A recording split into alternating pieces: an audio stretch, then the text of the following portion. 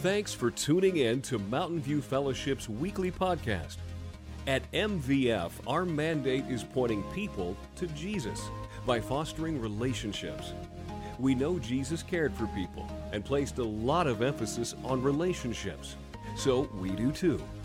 We believe that we're created for relationship with God and that He gave each one of us a desire to belong. If you'd like more information about MVF, connect with us at mvfcolorado.com. Now, stay tuned for this week's message. We are so glad that you're here today. We are in a series entitled You Asked For It. If you have not been here, I know this looks really weird. We're setting up the Supreme Court up here.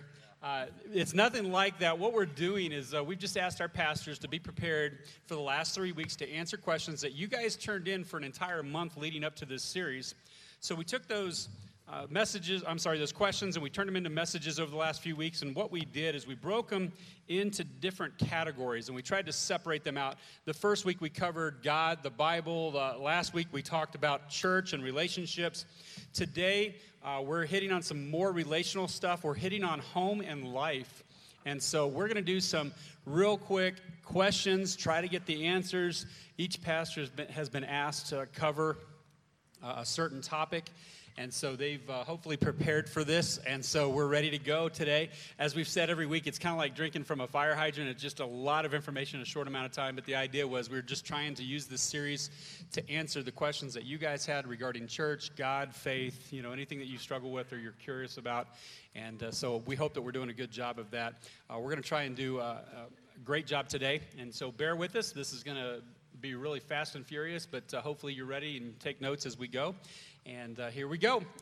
You asked for it. So the first question today actually goes to Titus, and it's a big topical question. How do I understand God's purpose and will for my life? Matthew 7:13 and 14 says, "Enter by the narrow gate, for the gate is wide and the way is easy that leads to destruction, and those who enter by it are many. For the gate is narrow and the way is hard that leads to life, and those who find it are few." So I'm trying to address several different aspects of questions that kind of fall under this heading. If you haven't started to figure out, that's kind of what we're doing here. But one of the questions was, why is it so hard for all of humanity to follow the path Jesus laid before us? And the answer is because most people, according to Matthew 7, aren't even trying. They're not even trying. That most people don't have access to the grace or the power that it would take to follow that path. That is, until they meet Jesus and follow Him. So I opened with that concept because everything that I'm about to share as part of this question and answer is for believers, people who are trusting in Jesus Christ for salvation. All right. If you don't recall a point in your life where you have turned from sin and accepted Christ as your Savior, then that's the first step for you, all right? If you're out there asking that question, what's God's purpose and will for my life? That's the first step for you if you're not believing in Christ right now. For those who have and are trusting Christ in Jesus for salvation and in life, the rest of this is for you. So I'll start by sharing a few references from Scripture just to kind of guide our overall thinking on this concept of God's purpose for our life. Obviously, we know that it's to glorify God, right? But let's put a little bit of meat on those bones right there. I'm going to read from 1 Peter 2 and verse 9. "But you are a chosen people, a royal priesthood, a holy nation, God's special possession, that you may declare the praises of Him who called you out of darkness into His wonderful light." And then 2 Corinthians 5, "God has given us this task of reconciling people to Him. For God was in Christ, reconciling the world to Himself, no longer counting people's sins against them." And this is the phrase that I want you to latch onto. "He gave us this wonderful message of reconciliation, so we are Christ's ambassadors." God is making His appeal through us. So your life purpose, really, at the core, is summed up in these two passages. You're called out as a priest, and you're called with the same ministry that Christ came to earth for, the ministry of reconciliation. And I would be so bold as to say that until you get that figured out, you're not going to be satisfied in understanding God's purpose for your life. So there's a lot of, for every person in this room, there's probably an occupation or a some kind of specific skill set or something that's represented here in this room. And whatever your occupation is, you have to put priest and reconciler before that. All right? So if you're a doctor, first you're a priest. You're a priest who happens to be a doctor. If you're a plumber, you're a priest who happens to function as a plumber. If you're a butcher or a baker or a candlestick maker, all those things, you're a priest first. You're a conduit for people to meet with God. Until you figure that out, things are going to always seem like, it's probably always going to feel like you're in a rat race. And I'll sum up will, because I know I'm over my time, but the will of God in your life, I'll sum up with these phrases, okay, and we'll discuss this a little bit. But in order to follow the will of God in the big things, because there were a lot of questions about what do I do with the big, how do I know God's will in the big decisions? In order to follow the will of God in the big things, you must follow the will of God in the small things. Here's another way of saying that, to be convinced of the subjective will of God, because I would say a lot of our big decisions, that's kind of a Western idea. That's very much a first world idea to decide whether I'm going to work here or in the Bahamas, right? That's something that we deal with that the rest of the world in creation doesn't necessarily get the advantage of. So to be convinced of the subjective will of God, first you must follow the objective will of God. So are you reading your Bible? Are you living out the commands that God has made so super clear, so that as you're faithful in those things, the big things are going to start to take care of themselves? You guys have any thoughts on that? Nope. All right, second question goes to Hunter. It says, and we have a lot of questions around this one, so we boiled it down to this question. How do you weather the storms of life? And then this had to do with a lot of questions regarding loss, depression, anxiety, heartbreak, betrayal, etc. All right, so let me say, before I even jump into the answer, that there's no possible way to answer this question sensitively with the amount of time that we're trying to fit all of this in. So none of my answers are meant to frustrate or I think all of us, this is true for all of us, none of us mean to frustrate or infuriate anybody. If you have questions, please come up and talk to us. We hang out after service. We're all willing to talk about any of the things that we answer. But that being said, I'm also going to talk about Matthew chapter 7. There's a story at the end of the chapter that talks about the wise and the foolish builder. And most of us know the story. And it goes just very simply, two people are building their homes. One person builds their house on sand. And when the wind and waves of life crash up against the house, the frustrations of life crash up against the house, it falls. It gets destroyed. Versus the wise builder who builds his house on the rock. And that person, when the winds and wave of life come up against his house stands firm. And so we have to kind of do a little bit of deciphering on what each of the things mean. So obviously, the wind and waves of life is things like depression, anxiety, heartbreak, betrayal, loss. These are the problems that we face in our everyday life. Those things will shake our life. It doesn't say that the wise man's house wasn't hit by that, so I view that as very simply, just because we're Christian doesn't mean we're not going to come across trials. Just because we're following God does not mean we're going to avoid the winds and waves of life. Secondly, the rock and the sand. We had a lot of fun. We talked about this in the student ministry for the last few weeks, actually. And one of the things I noted is that sand is really anything that is not solid, right? It's something that is not God's word. And if we look at everything on our world at an atomic level, technically everything's moving. There's nothing in this world that is completely 100% stagnant. The reason we can stand on ground is just because it's moving a lot slower than we move, right, on an atomic level. So really, everything on this earth is in some form moving. So what is the rock that is not moving? What is the thing that's not moving? Well, Jesus tells us in Matthew 7 that it's his word. If we build our life on the truth, on the absolute truth that God says, then all of a sudden we have what I just like to call perspective, right? And what I mean by this is simply when something happens in your life, and I'll use myself as an example here. When we found out about the health issues that were going on, it wasn't as big a deal to me as it might have been to somebody else, because I know there's life after this. Eventually, when I die, I'm going to get a body that's perfect, and I'm not going to have to deal with this. Whereas somebody else who gets the same news that I got would immediately crash, because if they'd built their life on the expectation that they were going to be healthy and be able to take care of their family forever and that nothing was going to go wrong, man, they get, like, everything is shaken. If you build your life on anything like your job, your spouse, your relationships in your life, the things that you do well, how many times have we seen an athlete just go off the deep end when all of a sudden he can't play his sport anymore? Like, when we lose that thing that we built our identity around, or when that identity is shaken, we lose it all, because that perspective, that eternal perspective, is gone. Now, just a quick word to say that if we are mentally prone or genetically or mentally conditioned for depression, man, that's a little bit of a different story, but it doesn't make what I said untrue.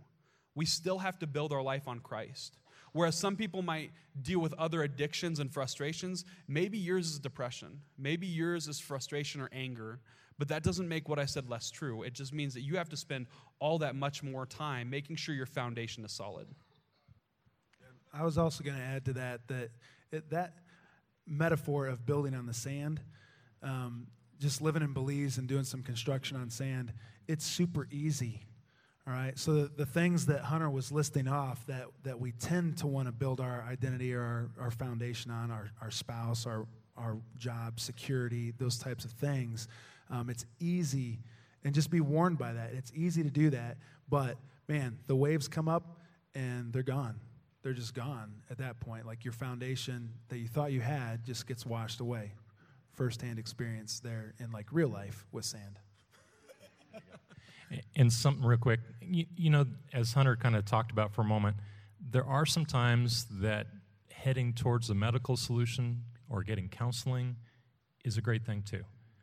It's not the final solution, but maybe a tool that you need. So you're no less spiritual if you need to go ahead and take care of something like that. It may be the base that you need so that you can grow in your faith, and then your prayers may be answered and that may be taken away. All right, next question goes to Ryan. It says, it seems I pray and pray, but don't get an answer. Why? I know God's time isn't our time, but years and years, really, it makes you lose some faith. And so this is a serious question that is somebody's really struggling with because not hearing from God. And so, first off, I'd say you're not alone. This question came in multiple times, and we've tried to actually answer this in various forms over the past couple weeks as well.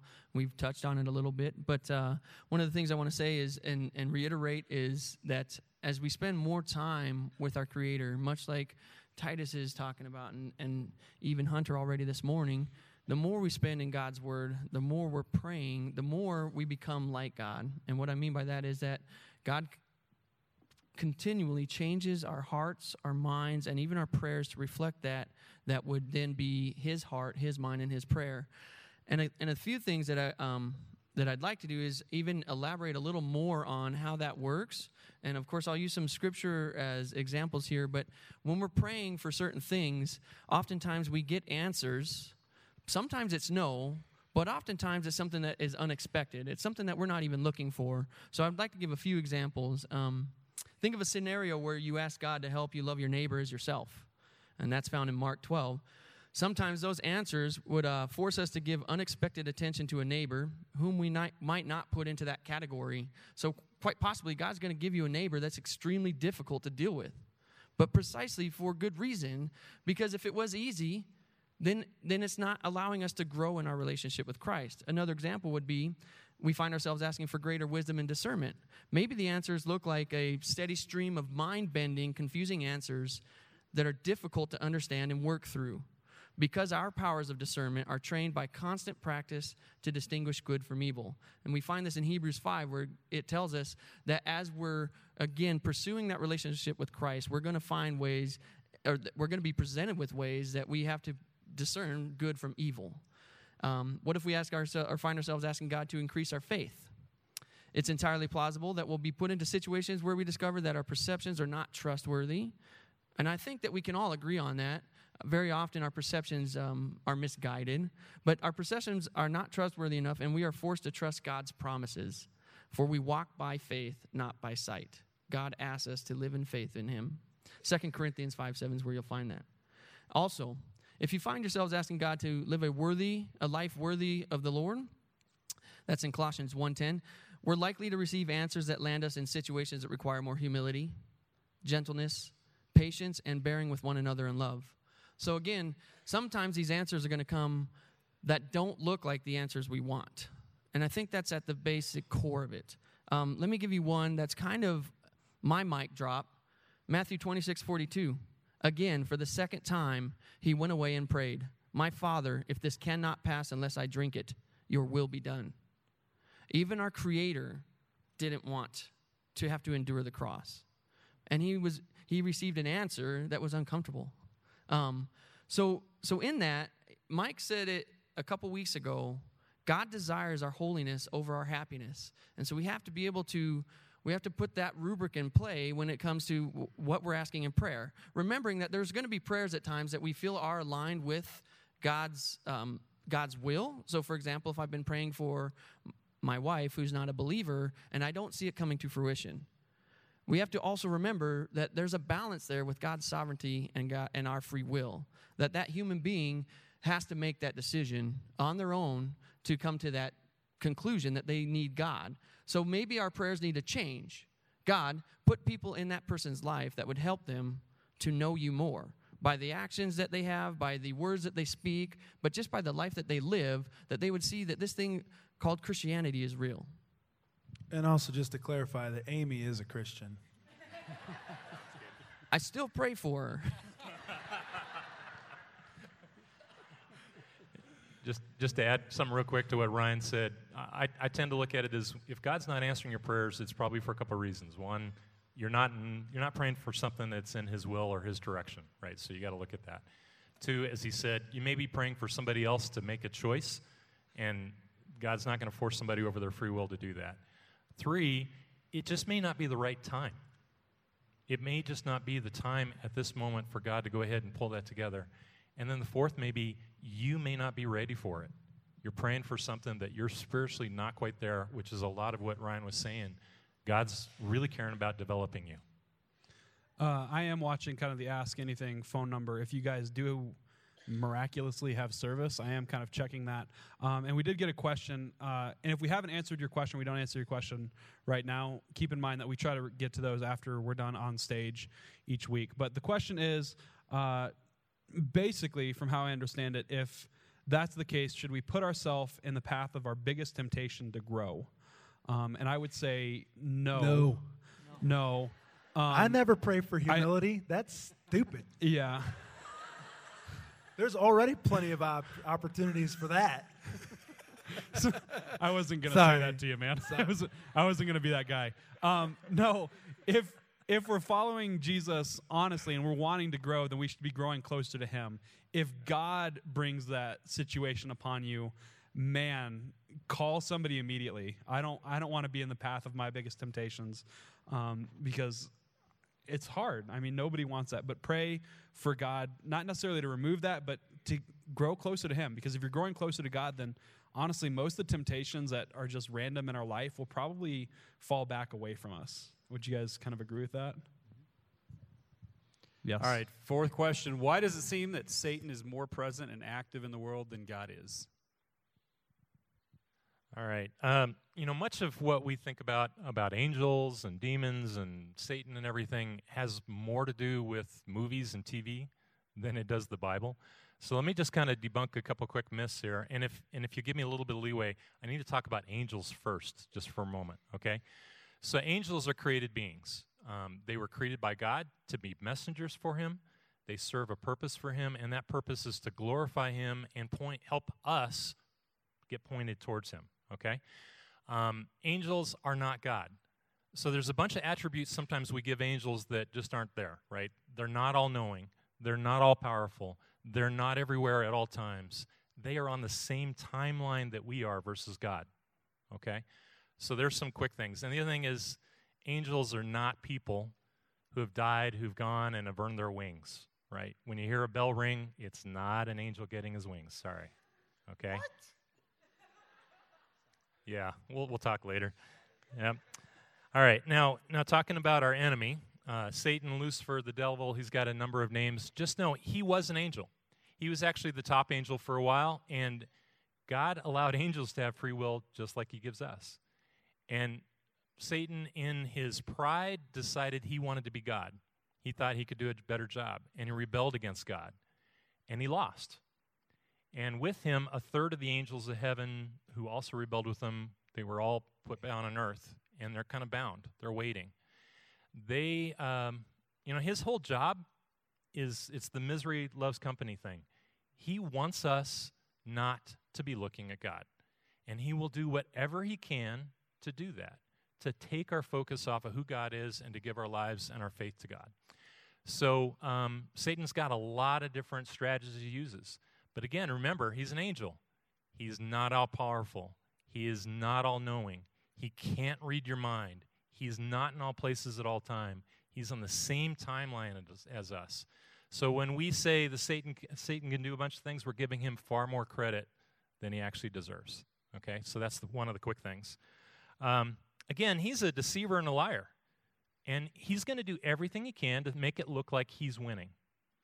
But at the same time, he knows he's in the end game. He's playing defense. He's playing a cover two. Cover two doesn't work, right? So he knows he's going to lose. But in the meantime, he's doing all he can. He's kicking and screaming and everything. He needs to be taken seriously, but if you're a believer, you don't have to fear him. Christ has already defeated him, and he is not worth it. Can't do it. Sometimes he changes his strategy. You know, people talk about, like other places in the world, they hear about demon possessions. They hear about these pretty kind of, in some ways, spectacular things that happen in the mission field. In other places in the world, people are spiritually awake. They look to the spirit world for a lot of things. And so in those realms, Satan's strategy is to look more powerful than God. He wants people to think that he is the one and that God has no power at all. In our culture, we're spiritually asleep.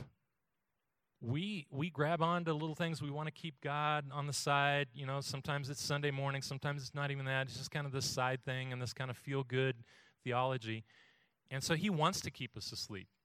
So a lot of the things that you hear about in the faraway places of the world, again, kind of the demon possessions and some of those things, they still happen. They were in the Bible. They're in the New Testament.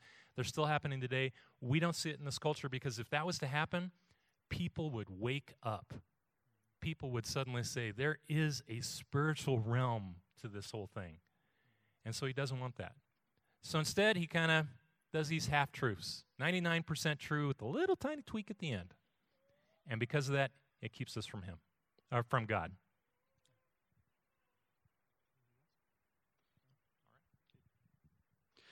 All right, next question is mine. It just simply asks, how do you handle one-way conversations / relationships, meaning others don't follow through, reply back, reach out, etc., despite how much you will do for them? And so we're having to read into this question a little bit. There were several like this that had to do with some difficult relationships. And the first thing it's kind of an odd question because the first thing I would say is that if it's a one-way, it's not really a conversation or a relationship because the definition of a conversation or relationship has to do with two or more people. And if it's only one way, you're kind of missing out on that conversation or that relationship. It's not really happening. And then the other question that I had is who are we talking about here? Are we talking about somebody who's critical, somebody who's like overly needy, somebody who's a manipulator, somebody who's hypocritical? What is the situation there? And then the other thing to play on what we talked about last week is what's the relationship? Is it somebody at work or is it somebody that you're married to? Because that can change everything at that point. So keep those things in mind as we work through this. And so I'm trying to give some general direction without knowing the particulars. And as Hunter said earlier, if this is one of your questions and I don't get to it or I don't give clear enough direction, please come talk to us. We would love to talk to you more about it. But given what we have so far, here's what I would say. That almost everyone in this room has a difficult relationship. Don't raise your hand because it's probably the person sitting next to you, right? So here's what I would say. Thank God for that relationship, because those are the relationships that cause us to grow in relation, because if they were all easy, we wouldn't grow at all. And so I think sometimes God puts these in our lives to force us to grow. What I would challenge you with is not to do what our instincts tell us to do, which is, fight, flight, or freeze, all those three. I have learned the older I've gotten, I've actually looked forward to these. Like, I press into them because I realize, hey, this is an opportunity to grow. It's an opportunity that if I can win this relationship, it's stronger for the long haul. And so press into them. And so here's what I would say. First of all, talk with them. Explain to them how you feel, what you're experiencing. When you said this is what I got out of that. Am I reading that correctly? Be very clear with that person. Have a conversation with them. And then here's what I would say. Actively listen to the response. Find out where do they stand. And in that moment, what you're doing is you're making some judgment calls. Are there some things in you that you need to change? Maybe they are pointing something out. Maybe God is using them to show you something in your life that you haven't seen up till now. And this happens a lot, especially in married relationships, right? Just kind of don't, okay. Let that one go. Again, don't raise your hand. We have people in our lives who will challenge us in our relations, and when they do that, it helps us to grow, and we miss out if we just run away from it. And so listen to what they're having to say. Really take it as feedback, and then you have to weigh it out. I would say this. Sort through whatever you're feeling in that moment, and if it's more than one issue, I would say make an agreement that you're going to start working on at least one at a time, all right? Because sometimes this is years in the making, and they'll just dump on you and give you 20 different things, which at that point, you pretty much throw your hands up and walk away from it. Don't do that. Pick one thing out and make an agreement that you're going to start working on it if it's something that you need to work on. Now, here's the other thing I would say. You have to either answer them or dismiss them. Those are the two options. And I would say dismiss as a last resort, okay? But I have been in situations where I've had to decide that dismiss was the best option because it was one of the ones I was talking about earlier. It was somebody who was overly critical or overly needy or a manipulator or whatever, and you had to make that decision like, okay, I hear what you're saying. Thank you very much for your input, and you have to walk away from it and dismiss it because it's not helping you grow. Because the bottom line is this: we can please God. That's our whole goal. Titus covered that earlier. Our goal here is as ambassadors of Jesus Christ. So our goal is to please God, but you can't please all people. You can't do it. Romans 12, 17 and 18 says, "Do not repay anyone evil for evil. Be careful to do what is right in the eyes of everyone." And then verse 18 says, "If it is possible, as far as it depends on you, live at peace with everyone." So you have to do what you can do. One of the cool things that my wife's first principal that she worked under said to her is that it was chicken and bones. In every complaint and every argument, there's always chicken, there's always meat that you can take away from it, and then there's bones that you need to throw away. It's up to you to kind of decipher and figure out what parts are the meat and what part of the bones that you need to throw away. I like that. My dad used to always tell me, too, every conversation, every meeting you walk into, you have to pretend as though there's fumes in the air, and you either walk in with a fire extinguisher in your hand or with a can of gasoline and a match. So it's up to you. So moving on. Next question goes to Mike. He's going to kick us off. This is the one we're going to kind of wrap things up in. It's a difficult one, so he's going to kind of set the tone, and then we're going to talk about it just a little bit. I don't know what's going to come out on this one, so this should be kind of fun. The sixth question that we got is, what am I supposed to do when my spouse and I are in different places spiritually? And we got a lot of questions on this one. So fire extinguisher and a can of gasoline? All right. Yeah, which one are we bringing? No, let me take a different tact on it. First of all, when you become a believer, it's an exciting time, right? You suddenly, it's like your eyes are open and you're excited and you want to share your faith with anyone, right? So if you're married at that point and the two of you were married and you weren't believers to begin with and now you are, you're going to find yourself in a complicated, awkward place because your spouse isn't going to be able to necessarily share that incredible thing that's happening in your life. And I'll be honest, I mean, this is a hard one. Those of you who are going through this right now, where you and your spouse are in different places, I can't sugarcoat it. It's going to be tough. It's going to be lonely. There's going to be some tough things in it. But understand that there can also be joy over time, that you still love that person, and you have to continue to do that. I've had a couple great ladies in my life. They're both right now in their early 70s. One's my mother-in-law. My father-in-law is not a believer, although he's an awesome guy. He just hasn't chosen to do that. And there's another lady that has just been a great partner for me in ministry over many years. And she also, her husband was not a believer. And I have learned so much from the two of them, just watching them and watching them go through things. So let me just I'm going to give you 6 quick pieces of advice, and then we'll kind of open this up. The first one is pray for your spouse. Pray for him. When you get the opportunity, pray with them, but just be praying for him. And like I think, I can't remember who was saying it, maybe it was Ryan earlier, you're not praying that God's going to change this person's mind. You're praying that God's going to continue to put people in their path, that there can be more and more conversations, that they will, over time, through a cloud of witnesses, see the incredible thing that happens when you follow Jesus. To continue to grow in your own faith. Make sure that you can be an excellent witness. Don shared that verse from Romans 12. Be at peace the best you can. Be a giver of grace, a giver of forgiveness. And then when you screw up, because your spouse is going to know it, I mean, they're the person that you're the most authentic with. When you screw up, immediately, as soon as you can, own up to what you did, fess up to it, and ask for forgiveness, because that is a huge witness over time, that you're really walking the walk. Number 3, love your spouse. Seek what's best for them at all times. Do all that you can to live with peace with them. 4, realize that you may not be the one that actually gets to lead them to Christ. You may have the chance to have some spiritual conversations, and you may not. And just know that you may not be the one to lead them, and be okay with that. It's hard. You're going to be one of the people that obviously talks to them, but it may be somebody else. And in the case of my friend, her husband was adamantly opposed to Christ for a long time. And he just before he died, he had a conversation with somebody who had known for years and then decided to give his life to Christ. That may happen in your situation, it may not, but my friend knew that she probably wasn't going to be the one to have that conversation because there was just too much pride and things. So be ready for that.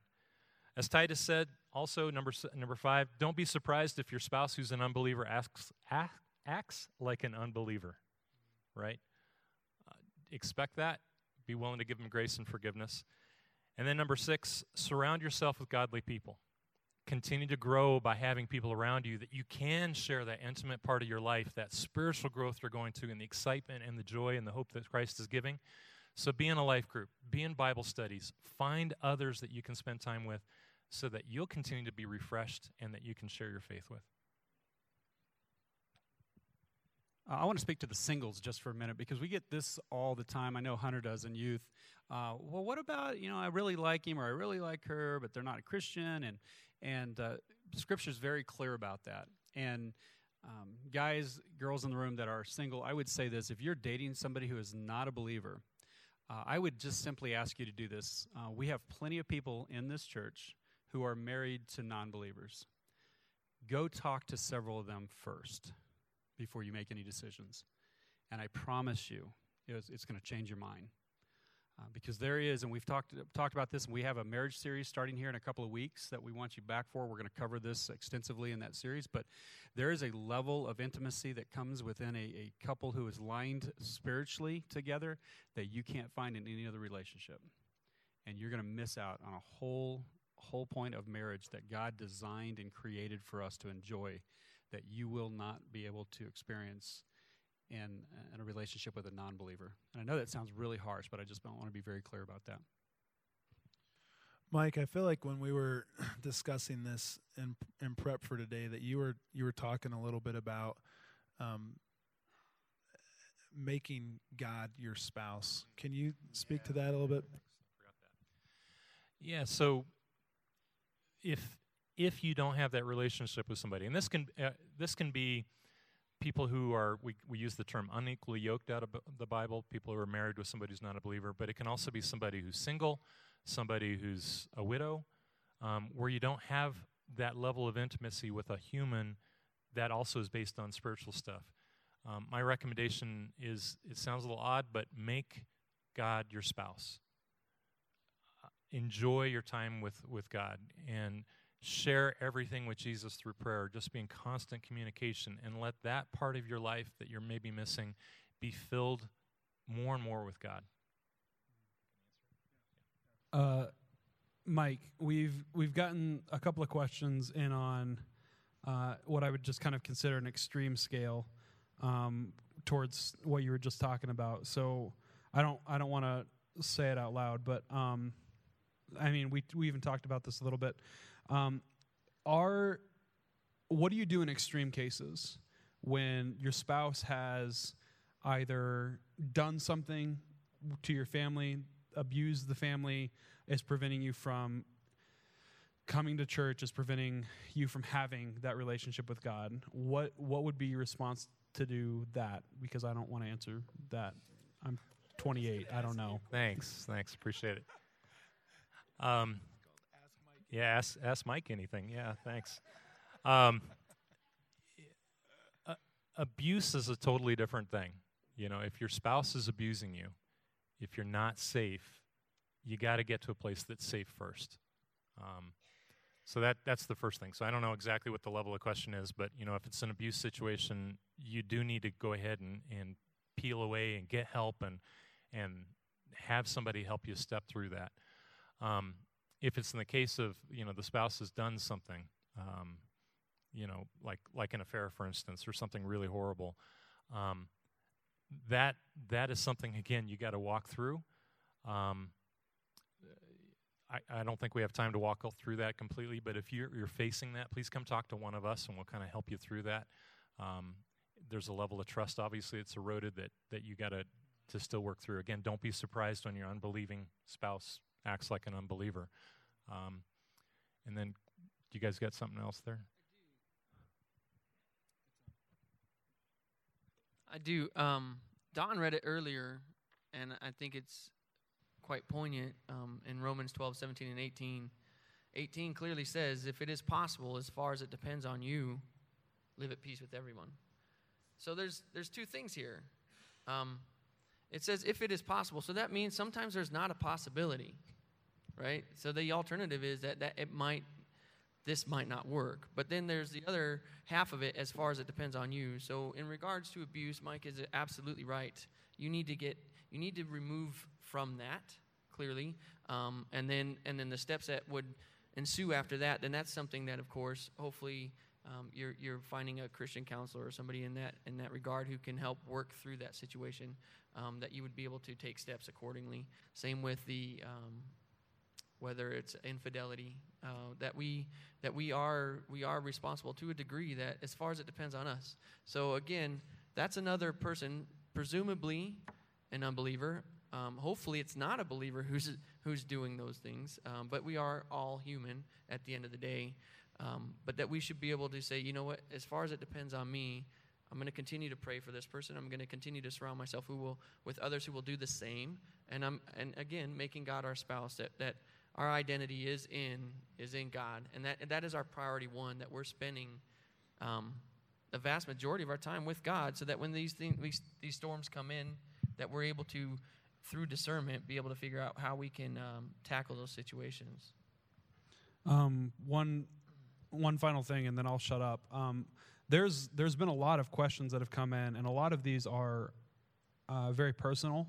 And obviously our goal here was to kind of answer questions so everybody has answers. If you've got a very specific circumstance going on, please come talk to one of the pastors. It is not...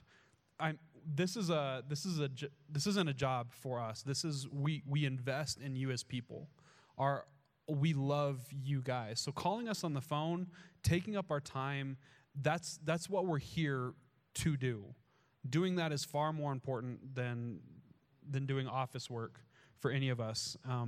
So please, if you're struggling with something, this can be in any time of the week, any day of the month, any kind of point in the year. If you've got something going on and need to talk to somebody, please come talk to one of the pastors. We're not so busy that we can't help you through a situation that you need.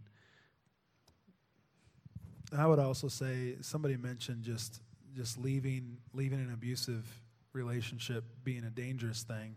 And in all honesty, Don's experience as a state trooper, I would lean into that if you're in that situation and you need some advice or counsel on steps to take and how to do that carefully.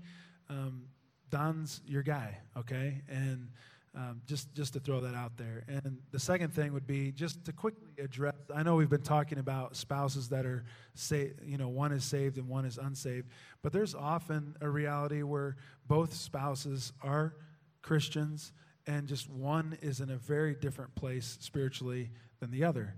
And just realize that there's a lot of grace and patience and prayer and self-reflection and space that needs to come into a scenario like that to be the most helpful. If you're expecting your spouse to be where you're at and to be reaching some kind of pinnacle that you're headed for and they're not, you've got to fight that temptation to berate them for that or to lord that over them or to be impatient with that process. Again, like we were talking about last week, that's above your pay grade.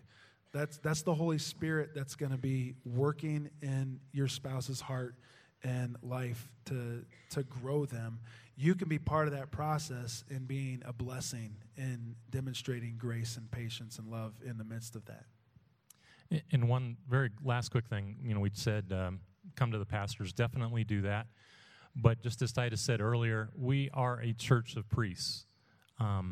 There's a lot of people who have incredible godly wisdom that's available. And so you don't just have to come to a pastor. We should be helping each other through all of this. The one thing I'd say about seeking counsel, make sure it's godly counsel. And the way you're going to know that is if the person can actually open up God's word and show you how they're deriving the advice they're giving you, where it comes from. If they can't do that, it's good sounding knowledge and it sounds awesome, but they can't defend it, it's probably not biblical, okay? Or it may not be, so go check it out. Thanks for joining us here at Mountain View Fellowship. We'd love the chance to meet you in person.